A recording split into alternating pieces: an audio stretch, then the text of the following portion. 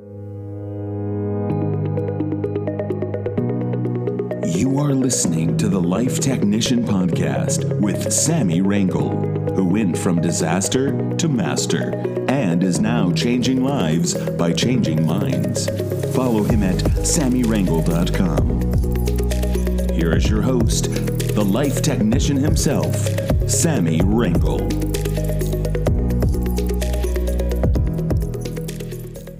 Carl Jung said,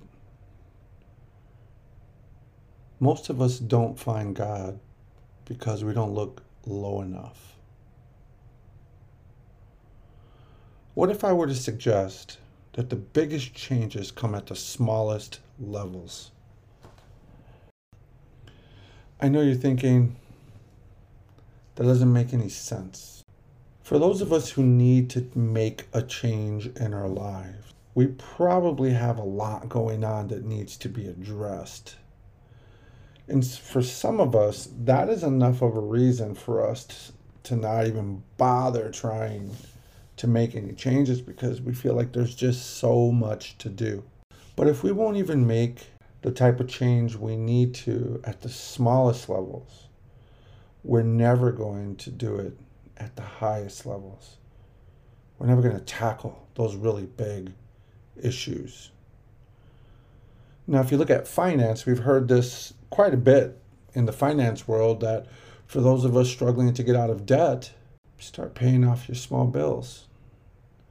In many ways, the most important part of paying off your small bills is to build up confidence and esteem about the process that you're about to take on at a much higher level when you start addressing those bigger issues, those bigger financial debts, those bills, those debits, those negatives. But why is it that so many of us won't tackle change? I'm going to say that as a society, we're overdosed on arrogance. And so are we, quite honestly. It's an innate trait. It's human nature. I've said this before and I'll say it again.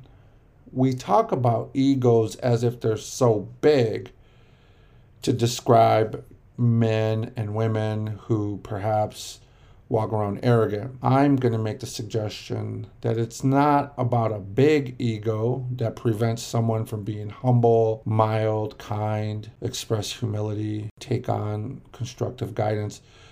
It's really a fragile ego, a small ego, meaning that it doesn't take much to shake the whole foundation of the ego.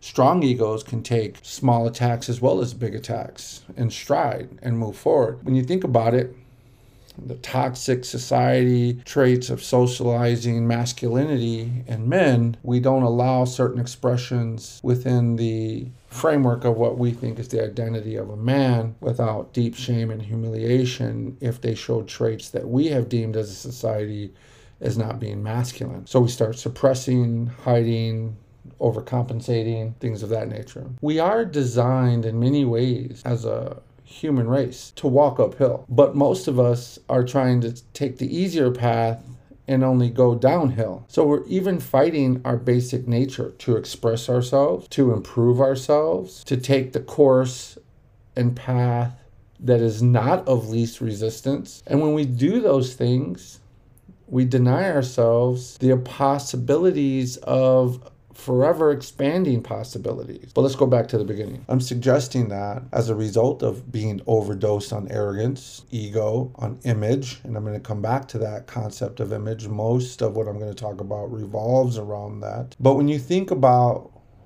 the consequences of living as such, keep in mind that a part of the root problem of that is that when it comes to improving ourselves, we are even willing to acknowledge the tiniest of things that need to be done to correct our actions, our beliefs, our moods, our approach to life, etc. Now, when we can't even admit the smallest of flaws or the smallest of shortcomings or failures that we need to work on, where does that leave us? We'll pin that and we're going to go over to this idea that we create images of ourselves. We recreate ourselves through a persona or through an image of some sort. And sometimes we do that because we think we're protecting others from certain aspects of ourselves.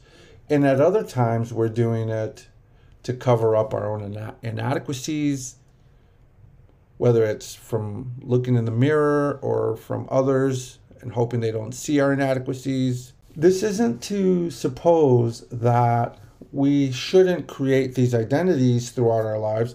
I think it's a natural part of life. It's a natural part of our development.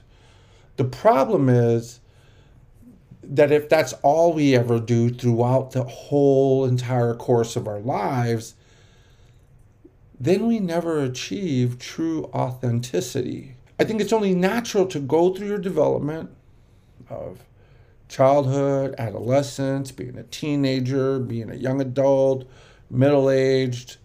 You start to hit that peak where you realize you have a few summers left, maybe less than you had before. At some point, the authentic part of you is supposed to come out, and you interact with others in that authentic way, and they get to know you, including your vulnerabilities, right? But because we develop these personas, these false images of ourselves, and then we project those in the world, we are often feeling disconnected from the world around us and everyone in it. We don't connect. And what's unfair about this to the people around us is that they're walking around us thinking they're interacting with who we really are, not realizing that they've only got our stand-in. I remember prior to my divorce, my wife at that time, now my ex-wife, mentioned one day, she said something very simple. She said, she was making a comment in reference to me saying that I was experiencing some sort of fear about something.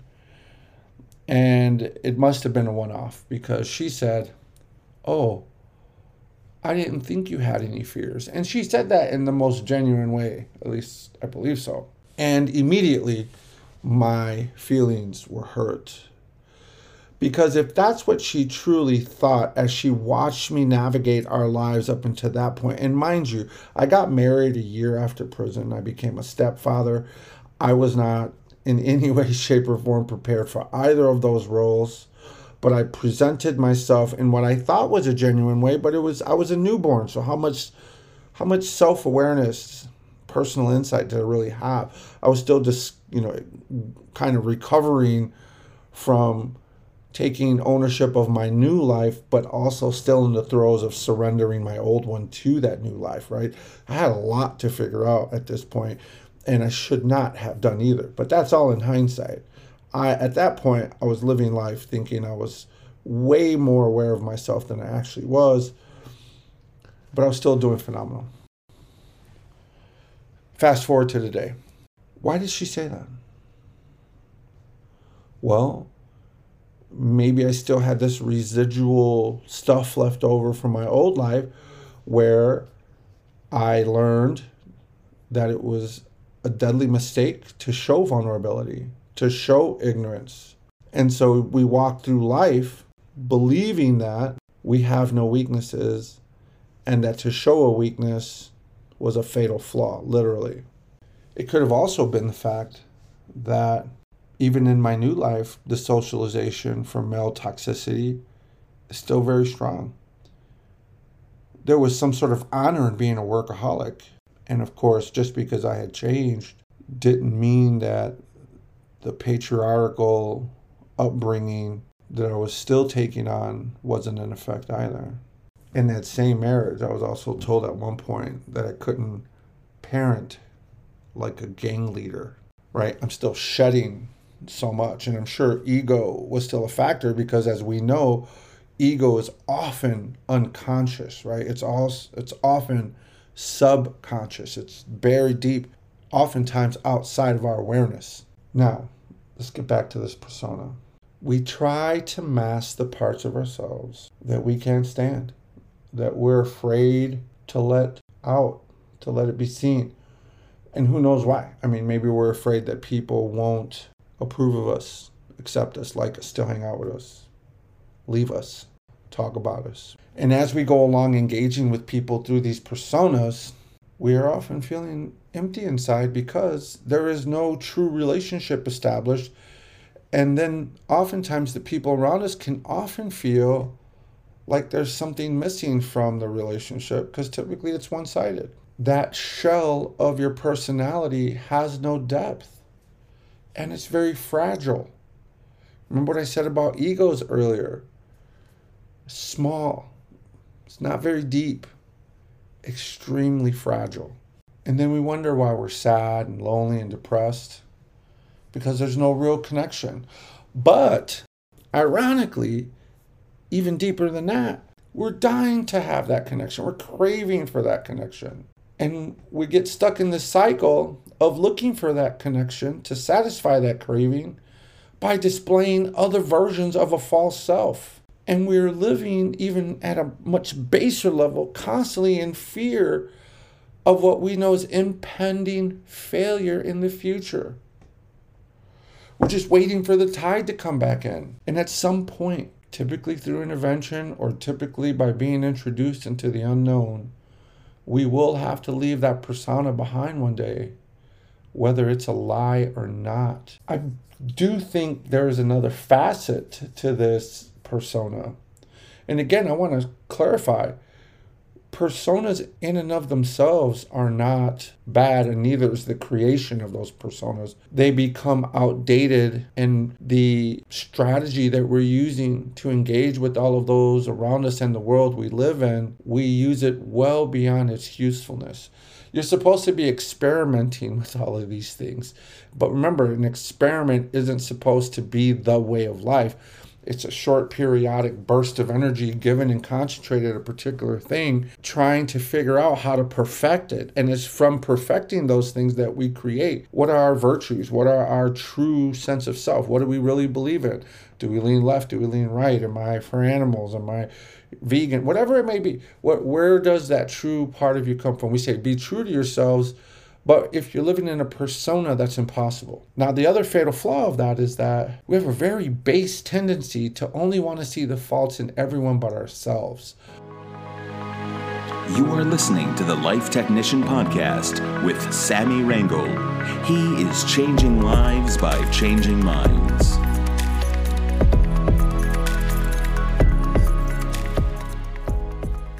This is where we get stuck because the persona, in our opinion, is perfect, right? And so we realize that everyone else has flaws, but we don't see them in ourselves. We only see them in others, leaving us to feel safe with the thoughts that I don't need to work on anything.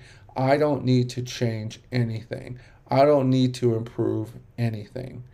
Everyone else does, including the world, including God, or whatever you might believe in. So where does this leave us? If our arrogance and our egos are too small and too fragile, too tiny to accept the fact that we need to make some changes, we become unwilling to even make the tiniest changes. We become unwilling to give it a full effort. And at the first sight of any sort of failure or too much cost associated with this change, whether it be emotional, physical, financial, whatever it may be, we're out. We just drop it and we don't go back. But because of that arrogance and that ego, we are unwilling to even make the tiniest of changes. But what if I were to say that, going to the very top of this conversation, it's through the tiniest of changes that you will find maximum success, all the way up to the largest challenges in your life that you must take on, whatever those may be. Now, having said all of that, my recommendation is to spend some time meditating,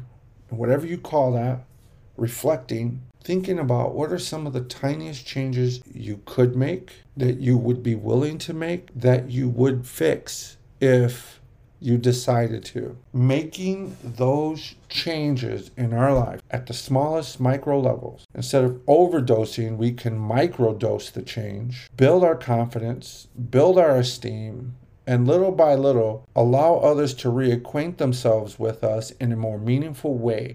In many ways, you take the relationship to the next level because as you continue to become more genuine, more authentic, less of a need for your persona, less of a need for that false image, less fear of showing a fatal flaw, only to find out it's just a flaw, and pretty common at that. You won't be alone in the world once you express that to someone. Come up with a fear and then try to find out if you're the only one in the world with that fear. But remember, in that old life, that fear was that you were the only one like that, and as such would be rejected from humanity.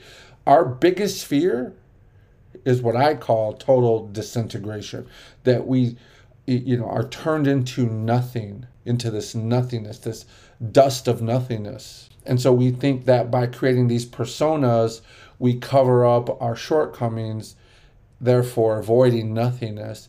But yet remember, one of the consequences of living this way throughout your life, for the entire span of your life, often leaves you feeling like you have nothing. This might explain why so many of our relationships fail. And not only do they fail, leave it in the comments. Not only do they fail, they tend to fail in the same way, in the same style, with the same type of person over and over and over again. It's like we keep dating the same person, but that person is attracted to the persona, not to you. And so the persona has these flaws, these fatal flaws built into it, that keeps attracting the same kind of metal attracted to your magnet. But when you become authentic, it changes what you attract. Imagine that. If we're dating our moms or we're dating our dads, as Freud would say, if we haven't resolved those issues in an authentic way. But once we do, you'll notice that you'll start selecting or being selected by different people. Our personas, once put aside, will have helped us hone in on the parts of our character that we are most comfortable with, that we can live with, that we can find satisfaction in. Meaning that we accept the good and the bad about ourselves and about others. We are blessed. We all have problems, but be happy that those are your problems, because there are other problems that are even more extreme than the ones we have. So there will come a point in your time when you are grateful to have the kinds of problems you have, even if it's things like cancer or the abuse you suffered as a child or are suffering now. I'm constantly shocked at what I read in the paper. I follow a lot of news around child abuse because of my past, and it's the aberrant behavior is abhorring, and it's has no bottom. When we start making these changes, we agree to start walking uphill, because remember, if you only go downhill, you will never see new horizons. You'll be stuck at the base of the mountain. It's at the peak of the mountain that you see different parts of the world that you weren't able to see before.